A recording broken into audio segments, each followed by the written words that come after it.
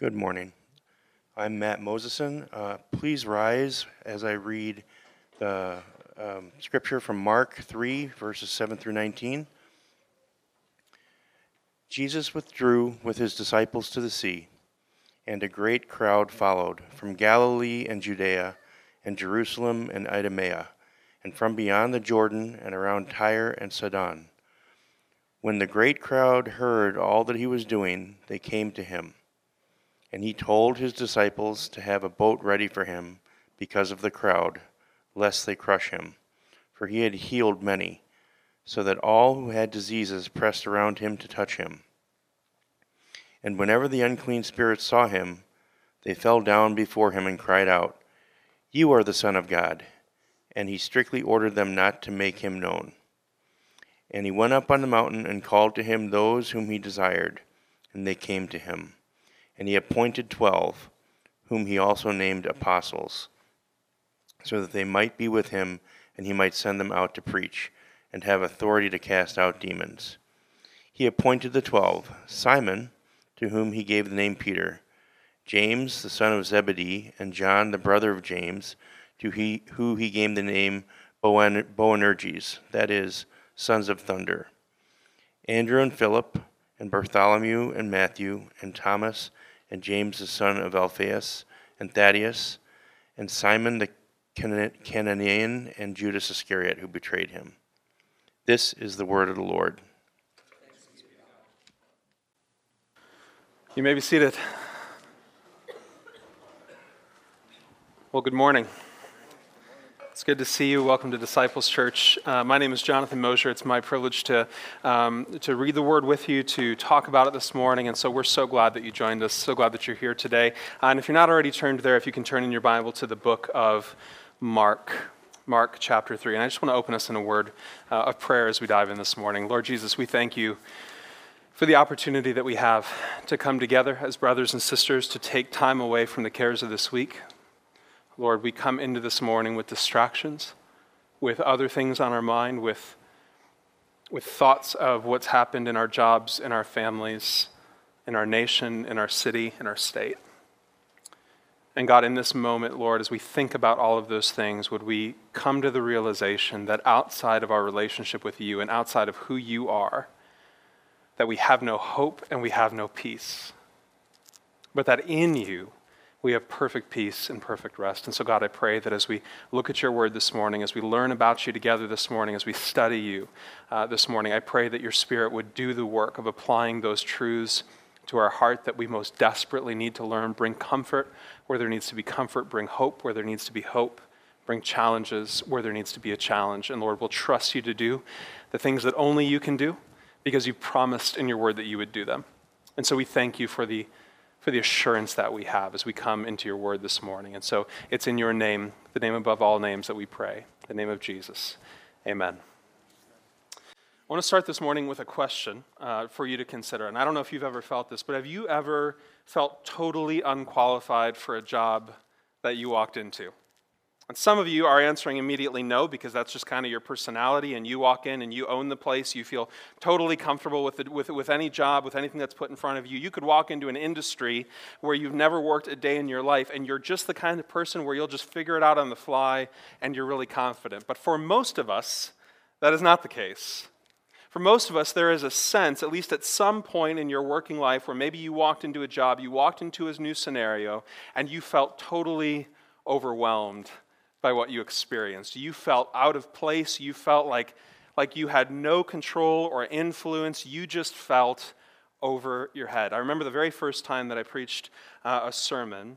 I remember getting up in the small church in which I was ministering at the time, and I remember still being in college and kind of having just gone through classes that talked about how to prepare a sermon and how to deliver a sermon and the things that you want to think through. And so I'm approaching every word and every sentence through this lens of what a properly delivered sermon looks like. And as I think back about that sermon and the things that I said, I remember very little about it other than all of the horrible things that I said that had nothing to do with the text. And on top of that, just the absolutely painful delivery.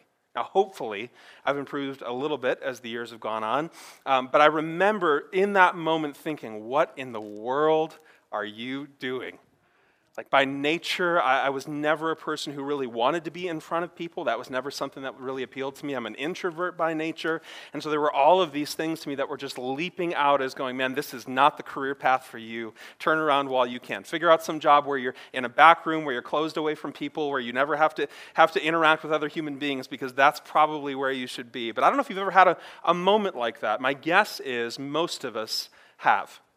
And even if you haven't had that moment where maybe you actually were qualified for the job that you walked into, maybe you had the right level of education, maybe you'd gone to school to study a particular trade or a particular craft, maybe you walked into the workplace with the kind of qualifications that any employer would be looking for, there might still be some part of you that says, if people actually knew how little I know what I'm doing, they would be terrified that I'm in the role that I am. In fact, we have a name for it, right? The name for it is imposter syndrome, if you've ever heard that term before. And a lot of people really struggle with that whole idea of, man, I'm in this role, I have this job, but it seems like, at least on the surface, on the externals, it seems like everybody else knows what they're doing way more than I am. And so there's this constant state of living really in fear.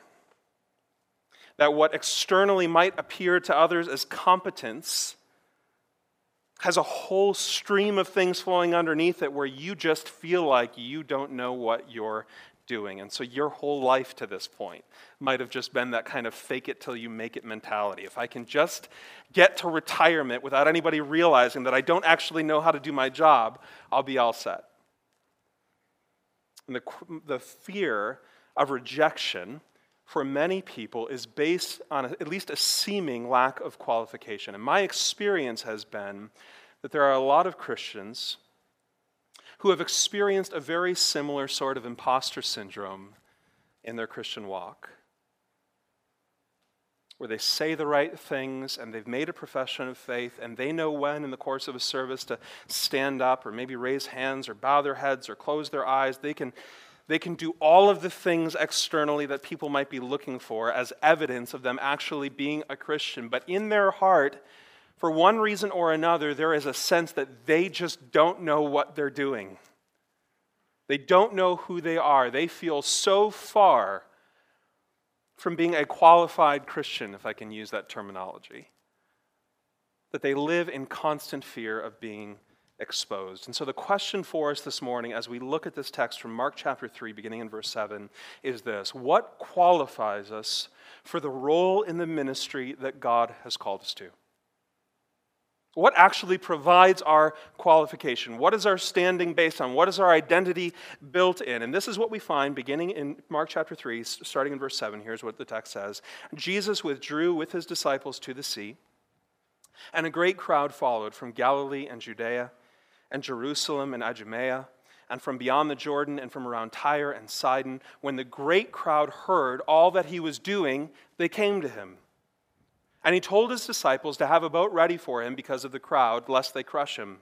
For he had healed many, so that all who had diseases pressed around him to touch him. Now, what Mark's doing in this passage is he's painting a picture of the chaos that is surrounding Jesus Christ in this moment. Because even as the Pharisees and the Herodians were now plotting to kill, to murder Jesus for his claims to be God, his claims of authority, his claims over all time and creation, in declaring himself the Lord of the Sabbath, his claims of authority over the spiritual world and the casting out of demons and the forgiveness of sins, his claims of authority over the physical world by virtue of healings. Even as the Herodians and the Pharisees are plotting murder against him, Jesus Christ's fame continues to grow. And look at the extent of how his fame is growing. It says that people were coming from Galilee. This is the place where Jesus is actually ministering. It's a place in the north of the kingdom of Israel. This is made up of backwater villages. These are blue-collar workers, largely uneducated. These are people who didn't have a lot in terms of physical material goods, nor did they have a lot in terms of what people would consider intellectual qualifications. But they were coming to Jesus. We're told that people were coming from Judea and Jerusalem. This is the capital city. This is a cosmopolitan area. The people are educated. The people, by and large, have a fair amount of wealth as compared to the rest of the nation. People are coming from Idumea, this portion of the land just south of Judea, again, largely as educated, but with much more of a Gentile influence. People are coming from beyond the Jordan, literally the other side of the Jordan River, where all of these Gentile nations were gathered, these 10 large Gentile cities, and people were flocking across the river to meet and encounter Jesus. People are coming from Tyre and Sidon, large Gentile cities in the north. People were traveling great distances. I mean, sometimes I think we view the lens of what's happening in the Gospels as a very narrow and small one. Do you understand that the fame of Jesus had spread unlike anyone else, any other countryman that he would have encountered at this time? His name was known well outside of the nation in which he lived. People were very quickly coming to realize that there was something different about Jesus. And because of all the stories that they had heard, because of all the tales that they've heard of his healings and his teachings and all of these different things, people are flocking to see him. So much so, the crowd is so massive at this point that we're told in verse 7 that Jesus is actually trying to withdraw. He's actually trying to get away from the crowds. He wants to get alone. He wants to be with his Father. He wants to be with the disciples. He's trying to get away from the crowds, but as soon as the crowds find out where he's headed, they head the very same place. And all throughout the book of Mark and all throughout the Gospels, we have recorded stories like this one where these large crowds started to gather, so much so that Jesus is afraid that he might actually physically be crushed by the number of people who are pressing in towards him. And the temptation, had you and I been there at this time, the temptation might have been to think, Jesus, how amazing is this? Look at all of these people who are coming to see you, all of these people who are coming to hear you, all of these people who just want to touch you, who want to physically be near you. Isn't this an incredible demonstration of who you are? But Jesus was not impressed. Because as he's trying to get away from the crowds and as they continue to follow him, what we realize very quickly is that the crowds didn't care about Jesus, largely speaking. They cared about what he could give them. They were largely unconcerned with Jesus' needs, with his needs for rest. Even later on, we find out his needs for food.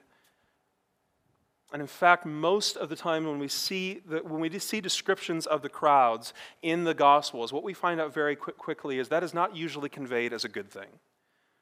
The crowds that were gathered generally are not revealed to be people who have good intention and a good, healthy desire to know and love Jesus Christ. No, what they largely came for were the demonstrations of power.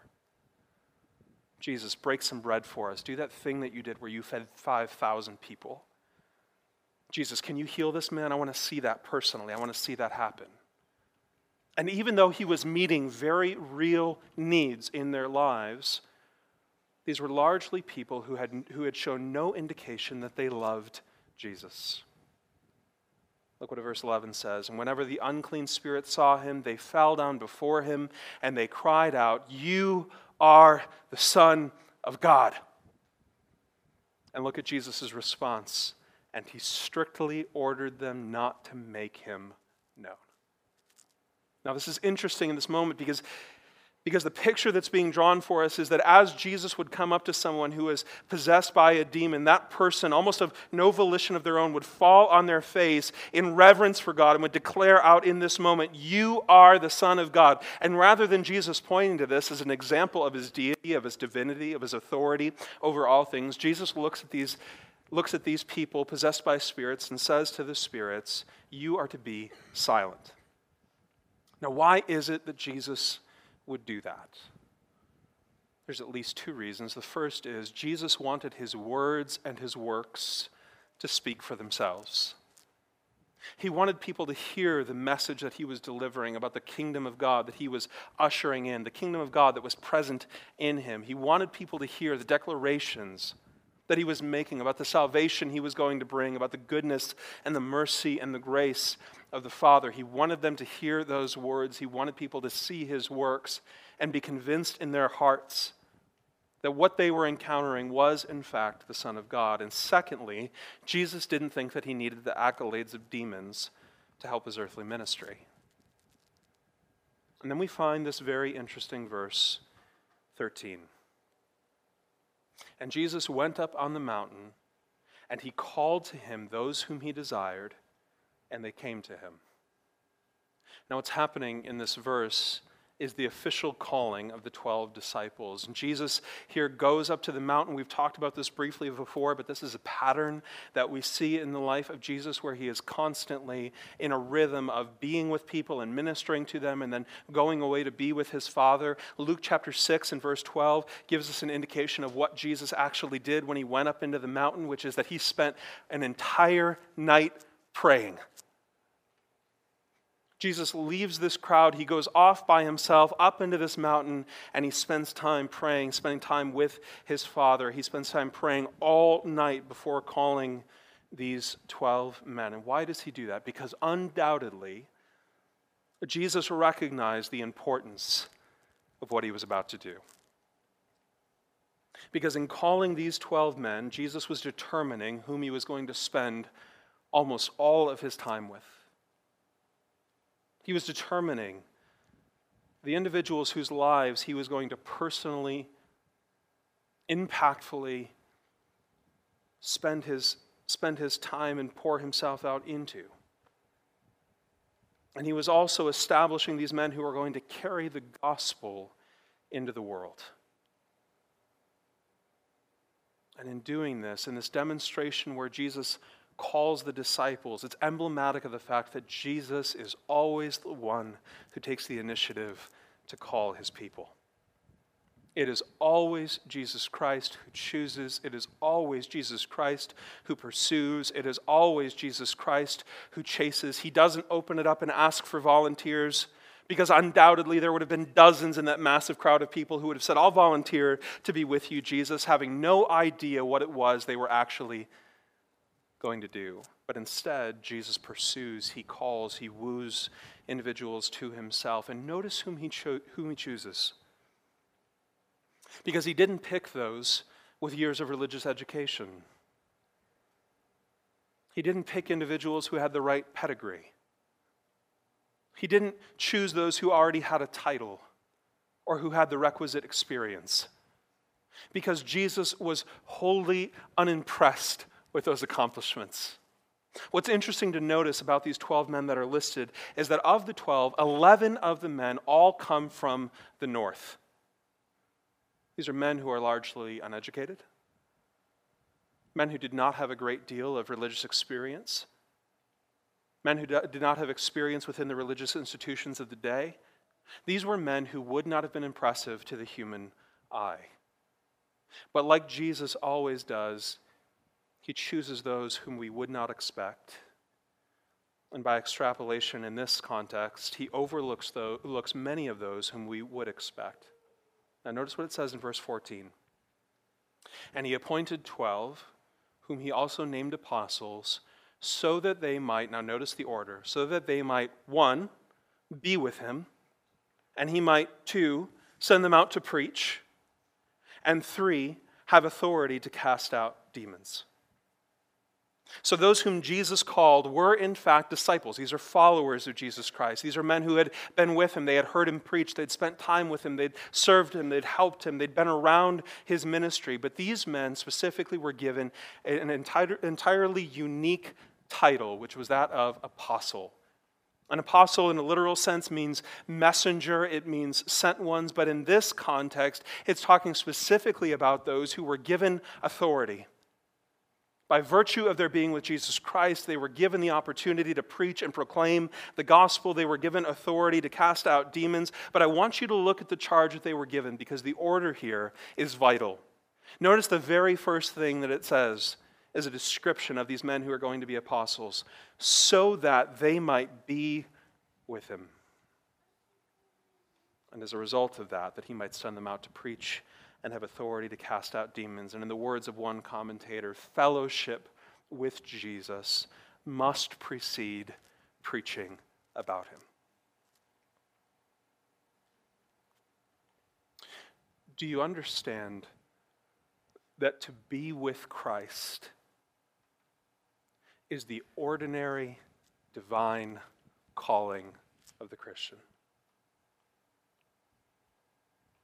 And if you heard the words that I just said, they're seemingly contradictory.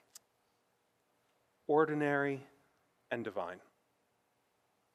That Jesus' invitation to you as a follower, as a disciple, as one who knows him, his invitation to you is to be with him.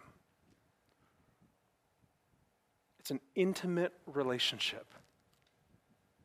It's spending time with him, it's knowing him, it's talking to him, it's all of those things that we think about most often when we think about the disciplines of the Christian life, when we think about reading our Bible, where we hear from God, when we think about praying, where we talk to God, when we think about resting and being silent before him, where we spend time with him, when we think about all of the disciplines of the Christian life, do you realize that ultimately they are all in service of an intimate relationship with Christ? And do you realize how divine and amazing that invitation is? That his invitation to you as a follower, his invitation to you as a self-proclaimed Christian, if you are a Christian in this room today, his invitation to you is to be with him, that you get to be with God.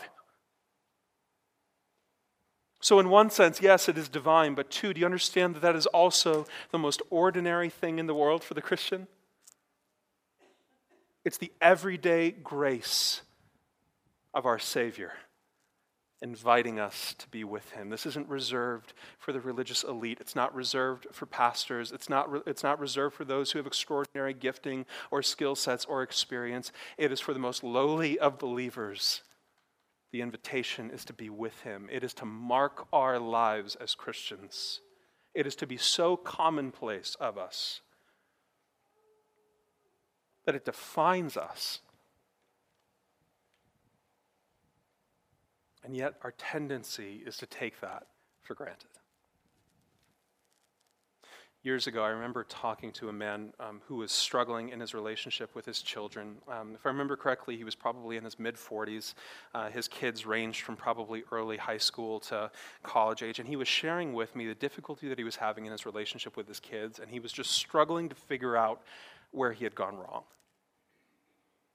Now, I'm not sure that I'm the right person to ask that question to, because I don't think I even had kids when I was having this conversation with him, and I'm still figuring out parenting for myself. But I remember him kind of describing his approach to parenting and why he did the things that he did. And he said, I look back on my life and on my relationship with my father, and he goes, there were so many things that I wanted to do as a kid. There was all kinds of different extracurriculars I wanted to be involved in, and places that I wanted to go, and things that I wanted to do, and we just never had money to do those things. And so I made the determination that I'm going to provide opportunities for my kids that I never had. Now, in one sense, it's a very good motivation, right? But the way that it played out in his life was, it meant that he devoted himself almost entirely to his job. He got the right education. He was tremendously successful in business. He'd become truly wealthy through his efforts, and he had spent most of his waking time either working or thinking about work. And so to hear him talk about his motivation and his love for his kids all sounded right. But in the process of trying to provide all of those things for his kids, he had robbed them of the thing that they needed and wanted most, namely, to be with their father. And my guess is, if we went around the room and began to share stories of our childhood, or maybe even stories of where we find ourselves now in our relationship with our parents, we would find people that talk passionately and excitedly about the time that they got to spend with parents and the way that their parents interacted with them, the love that they felt, the opportunities that they felt, the way that they felt connected. And conversely, we would find others who said, man, I never had a relationship like that, and I always wanted one. And rich or poor, with a life full of opportunities or a life devoid of opportunities, that same desire rests within all of us. And yet, for many of us, our understanding of the way that a father or a mother's interaction with a child works does not translate to our relationship with God. Because the natural tendency of the human heart towards God is transactional. We've talked a lot about this idea over the last several weeks, so I don't want to spend a lot of time on it. But what we've talked about is the idea that you can't earn your righteousness, that you can't earn your justification through your works. But do you understand that there are other attitudes within the Christian walk that are just as dangerous to your relationship with God? And I'll just cite two demonstrations this morning. One of the ideas that is so dangerous for the Christian is that we look at God and what he's done for us with great appreciation. And we determine that we are going to pay him back for what he's done. I always get a little bit concerned when I hear people describe the motivation in their spiritual walk, specifically around the areas of service, when I hear them describe solely the idea that they are doing something out of appreciation. Now that is a good and a right motivation in the Christian walk, right? We do want to appreciate everything that God has done for us and therefore to live out of a life of gratitude. But in essence, for many of us, the temptation comes in that we begin to act like the prodigal son. Do you remember the story? The son goes to his father and he says, look, I understand that when you eventually die, you're going to leave an inheritance to me. And so what I want you to do is just give me that inheritance now and then I'll go on my way. And the father gives the son his inheritance. He goes off into a faraway country. He lives a debaucherous, sin-filled life. He lives a life that doesn't honor his father, that certainly doesn't honor God. And he finds himself at a very young age completely broke, having burned through essentially everything his father had worked his whole life for. And so as he's headed back to go to his father's house, he's thinking in his mind, man, if I can just get back to my father's house, maybe I can be a slave. Maybe my father will take me into his house so that I can be a servant to my father, so that I can actually eat food of substance, so that I can actually live to the age that I would expect I would live. And for many of us, I think our approach to God is very similar to that.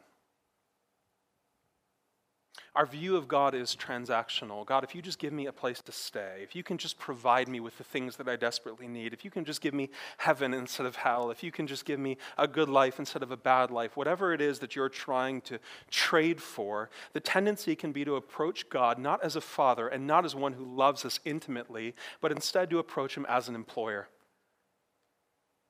Just hire me into your service. Give me a task. Give me the opportunity to demonstrate my appreciation, God, and you won't be sorry. And in the process, you end up robbing yourself of the goodness of God, because the son, in going to the father in the story of the prodigal son, in saying to him, would you just take me back as a servant? Would you take me back as a slave? He is ultimately saying, God, you are not rich enough or generous enough to make me your son. I have to be your servant.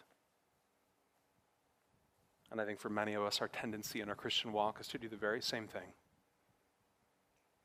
To give away the intimacy of a loving parental relationship for the practicality of an employer-employee relationship.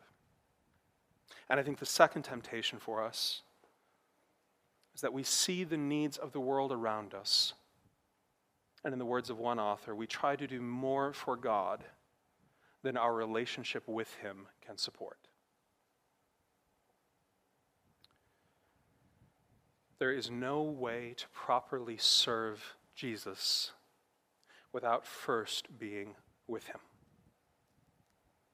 So Pete Scazzaro in his book says it this way. He says, work for God that is not nourished by a deep interior life with God will eventually be contaminated by other things such as ego, power, needing approval of and from others, and buying into the wrong ideas of success and the mistaken belief that we can't fail. Our experiential sense of worth and validation gradually shifts from God's unconditional love for us in Christ to our works and performance. The joy of Christ gradually disappears. Our activity for God can only properly flow from a life with God. Have you found yourself in that position where your joy in Christ has begun to diminish? where you can look back at different moments in your life and different experiences, maybe early on when you knew Jesus Christ, and you can remember a fervor and an excitement and a zeal and a passion and a joy that you had in him, and somewhere along the way you exchanged the truth for a lie. Forgetting that his love is perfect, that it is holistic, that it is all-encompassing, that it's transformative, forgetting all of those things, that you've exchanged what God intended for your joy in a relationship with him, and instead made your life about what it could be to do for him, forgetting all about the relationship. So don't hear me wrong. By no means am I suggesting that there is not work that we're called to do, but understand that your work is first grounded and rooted in your relationship with Jesus Christ. And certainly, Jesus understood this. It's why he's constantly getting away from the crowds, from the busyness of the world, even from the pull of the needs that were around him, legitimate needs that were around him, in order to spend time with his Father. And Jesus here invites his disciples, and by extension invites you and I into the very same sort of relationship. See, because of what Jesus Christ did for us, we are forever freed from the need to pay God back or secure God's love and acceptance. And we are free instead to enjoy Christ and to rest in him. So it is no surprise to me that ministry, or rather, so it ought to be no surprise that ministry and evangelism and discipleship is not first an adherence to a set of principles, but it is an invitation so that others may enter into the intimacy with Jesus that we already enjoy. But not only was there ministry to proclaim that very same gospel, having been in relationship with Jesus Christ, now to invite others into that relationship with Christ, to declare the free and good news of God's transformative gospel through Jesus Christ, but they were also given a measure of authority over the spiritual realm as evidence that the kingdom of God was present in Christ. And this is one of the unique markers of what the apostles did. It's where you see the apostles casting out demons and healing people. It's where you see amazing stories like what happened when Paul left one of his handkerchiefs behind in the church and people were being healed just by touching a handkerchief that had belonged to Paul. And understand that this isn't weirdo televangelist trying to make a lot of money sort of industry. This is first generation Christianity demonstration of kingdom power. How incredible this must have been to witness. And with the call that Jesus extended to the disciples to minister out of the relationship that they had with him, he then appoints them. And look what he says beginning in verse 16. He appointed the 12, Simon, to whom he gave the name Peter, James the son of Zebedee, and John the brother of James, to whom he gave the name Boanerges, that is, sons of thunder, Andrew and Philip and Bartholomew and Matthew and Thomas and James the son of Alphaeus and Thaddeus and Simon the Zealot and Judas Iscariot, who betrayed him. Now, I don't want to spend a lot of time on these particular men's lives. We'll get to see a fuller picture of them as we continue, and I don't want us to lose sight of what I think is most important here. I mean, we could talk at length about Simon, whom Jesus calls Peter, which means rock. We could talk about his aggressive, outspoken, alpha male type personality where he's constantly putting his foot in his mouth and making promises that he can't keep and saying things that are simultaneously true about Jesus Christ and not true of himself. We could talk about his magnificent claims of faithfulness to Christ and then ultimately his denial of Christ, and that Jesus Christ chose this man to be one of the foundational leaders of the early church. We could talk about James and John, the sons of thunder, and we're not told explicitly why they're called this. Some people have speculated that they were given this title, Sons of Thunder, as a compliment for their skill set or their courage, or maybe, just maybe, it was Jesus' tongue-in-cheek way of describing them because of what they had done in Luke chapter 9.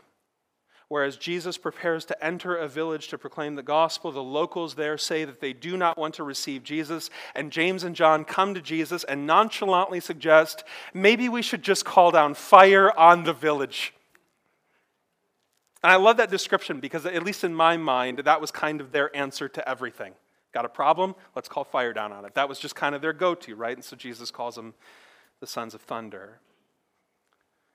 But we're not given a lot of specific description about these men in this text. And I think that for our purposes, it's because of two things. One, Mark wants us to see that their qualifications were not found in their skill sets or their temperament, but that their qualification was found in the fact that they had been called by Jesus.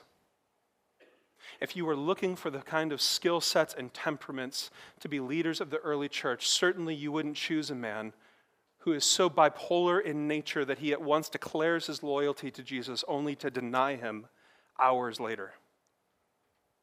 Certainly you wouldn't put together as part of your leadership team two men whose constant answer to things was to call down fire. Certainly you wouldn't choose a man like Thomas, the cynical, skeptical personality. But I think what Mark wants us to see is that the calling of these men was not primarily dependent on their qualification or their skill set, but their qualification was in the fact that Jesus had chosen them. In other words, the authority for the role and the ministry that they'd been given was found in Jesus Christ exclusively. And second, notice this. When Jesus went up into the mountain to call the disciples to himself, he didn't call a number that we would have at least immediately expected. He didn't call 3 or 7, these numbers of perfection. He didn't call 10, certainly a common number within this culture. He calls 12. And the significance of that choice would have been obvious to everyone who was there, because Jesus in this moment looks a lot like Moses. You remember the story? Moses goes up into the mountain and he calls together the 12 tribes. And in calling together the 12 tribes, he makes of them a new nation. And now Jesus comes up into the mountain and he calls these 12 men together. And this is his way of saying, I am beginning to create a brand new people, a whole new nation, a new humanity, a new community, calling together the foundations of what will be the church. You see, when Christ invites you to be with him, he is first inviting you to know who you are. And what I mean by that is to have the mirror of the gospel and the mirror of community held up to your life. To allow the gospel to excavate what you've kept hidden and to reform what is ugly or scary or intimidating about your own experiences or your own heart. And he does that so that the power of his gospel can begin to reveal and transform those areas of your life that have henceforth gone untouched. That in the invitation to be with him, God is extending the means by which he continually will call you back to himself. It's the words of the old song, prone to wander, Lord, I feel it. Prone to leave the God I love. But within the context of this new nation, this new community, this new church that Jesus is beginning to establish here, he's setting a precedent for what it looks like to be a member of that body, to be with him and to be with others. That Christianity is not a Lone Ranger religion. That it is only by the experience of being with other people and being known by other people and allowing the gospel through the word, through the declaration of God's word, and through the lives of others who know you intimately to begin to reform you, that change begins to be brought about. That areas of our heart that we didn't even realize were in need of change begin to be exposed. See, Jesus did not intend you to live the Christian life with the growing, gnawing fear of imposter syndrome, where externally you appear to have it all together, and internally you are in constant turmoil and fear. The invitation to be known, the invitation to be with him, is what prepares you to be what God wants you to be in the work of his ministry. Oh, that we as Disciples Church would be a people who surrender to that call. And for some of you, that's terrifying. Because you have experiences, things you've witnessed, things you've been part of, things you've done that you wouldn't want anyone to know. And the question is, do you believe that God in his infinite wisdom, do you believe that Jesus in his infinite love has anything for you other than what he intends for your joy? For your growth in him? And so I want to end this morning with two questions. As we think about how to apply a text like this to our heart, I want you to ask yourself these questions in your heart. First, this: what are the things that God might be calling you to do for which you feel unqualified?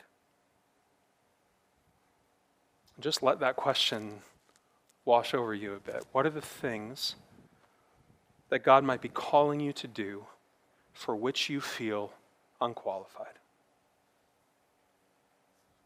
As we think about the fact that God has gifted his body, that he's given gifts to the church, that he's placed people where we are, not incidentally,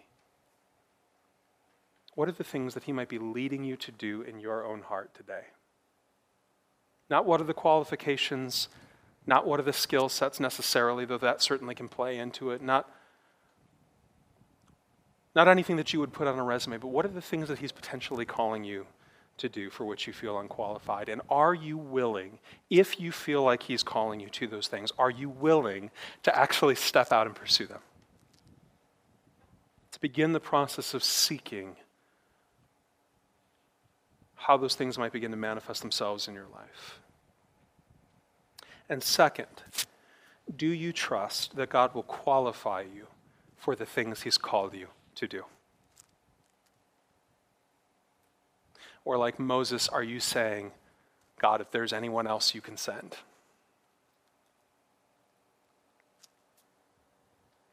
Do you believe that if God calls you to something, he will actually qualify you to do those things? And my hope for us as a congregation is that we'll begin to wrestle through those questions, and not just alone, but within the context of community. With the people that God has placed around you, with people with whom you're walking, what does it look like for you to begin to explore those questions, to ask people, hey, this is my sense of maybe what God is doing, and I know it seems crazy, and I know it seems outside of my skill set, and I know it seems outside of my experience, and I know I may or may not actually show an aptitude for these things, but what does it look like for us to begin to explore and pray through and consider the things that God might be doing in our midst? And the biggest question of all is, will you actually submit yourself to those things? After being with him, after spending time with him, after allowing the gospel to excavate and reveal your heart, will you actually be faithful, as these disciples were, to follow him into the unknown? In ways that they would not have imagined, both to be used by God and in most of their circumstances, even to die for God. But do you understand that they didn't get there all in one day? That was a pathway for them that began at this moment. And it's an invitation that Jesus Christ extends to us in the very same way today. Let's consider those things. Let's pray. Lord Jesus, we thank you for who you are. We thank you for your word. We thank you for the work that it does in revealing our own heart. And God, we thank you that the work of the gospel doesn't stop at revealing ourselves. It doesn't stop at showing me who I am, but it then shows me also what I need to be. And God, I thank you that you didn't just give us a picture of who we are and who we need to be and then tell us to go find it, but that you, in your Spirit, indwelling us, leading us within the context of community, with the declaration of the gospel and with your word opened in front of us, that you are walking us through those steps. God, I pray for those in this room who would say that maybe they've been experiencing a sense of your calling and have no idea what it means or how to get there. God, would you allow them in this moment to feel the freedom to begin to pursue those things? Would they see an open door through which you're calling them to walk?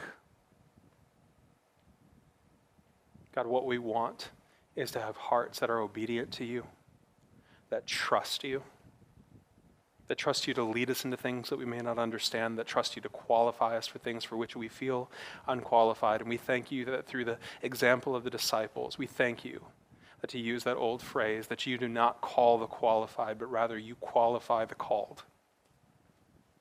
That in your graciousness and in your mercy, you will not allow us to carry the credit or the blame, but that what you call us to do is be faithful in the ministry that you've given us. God, help us to be open, responsive, submissive, obedient. Help us to surrender to your call in our lives. And it's in your name that we pray. Amen.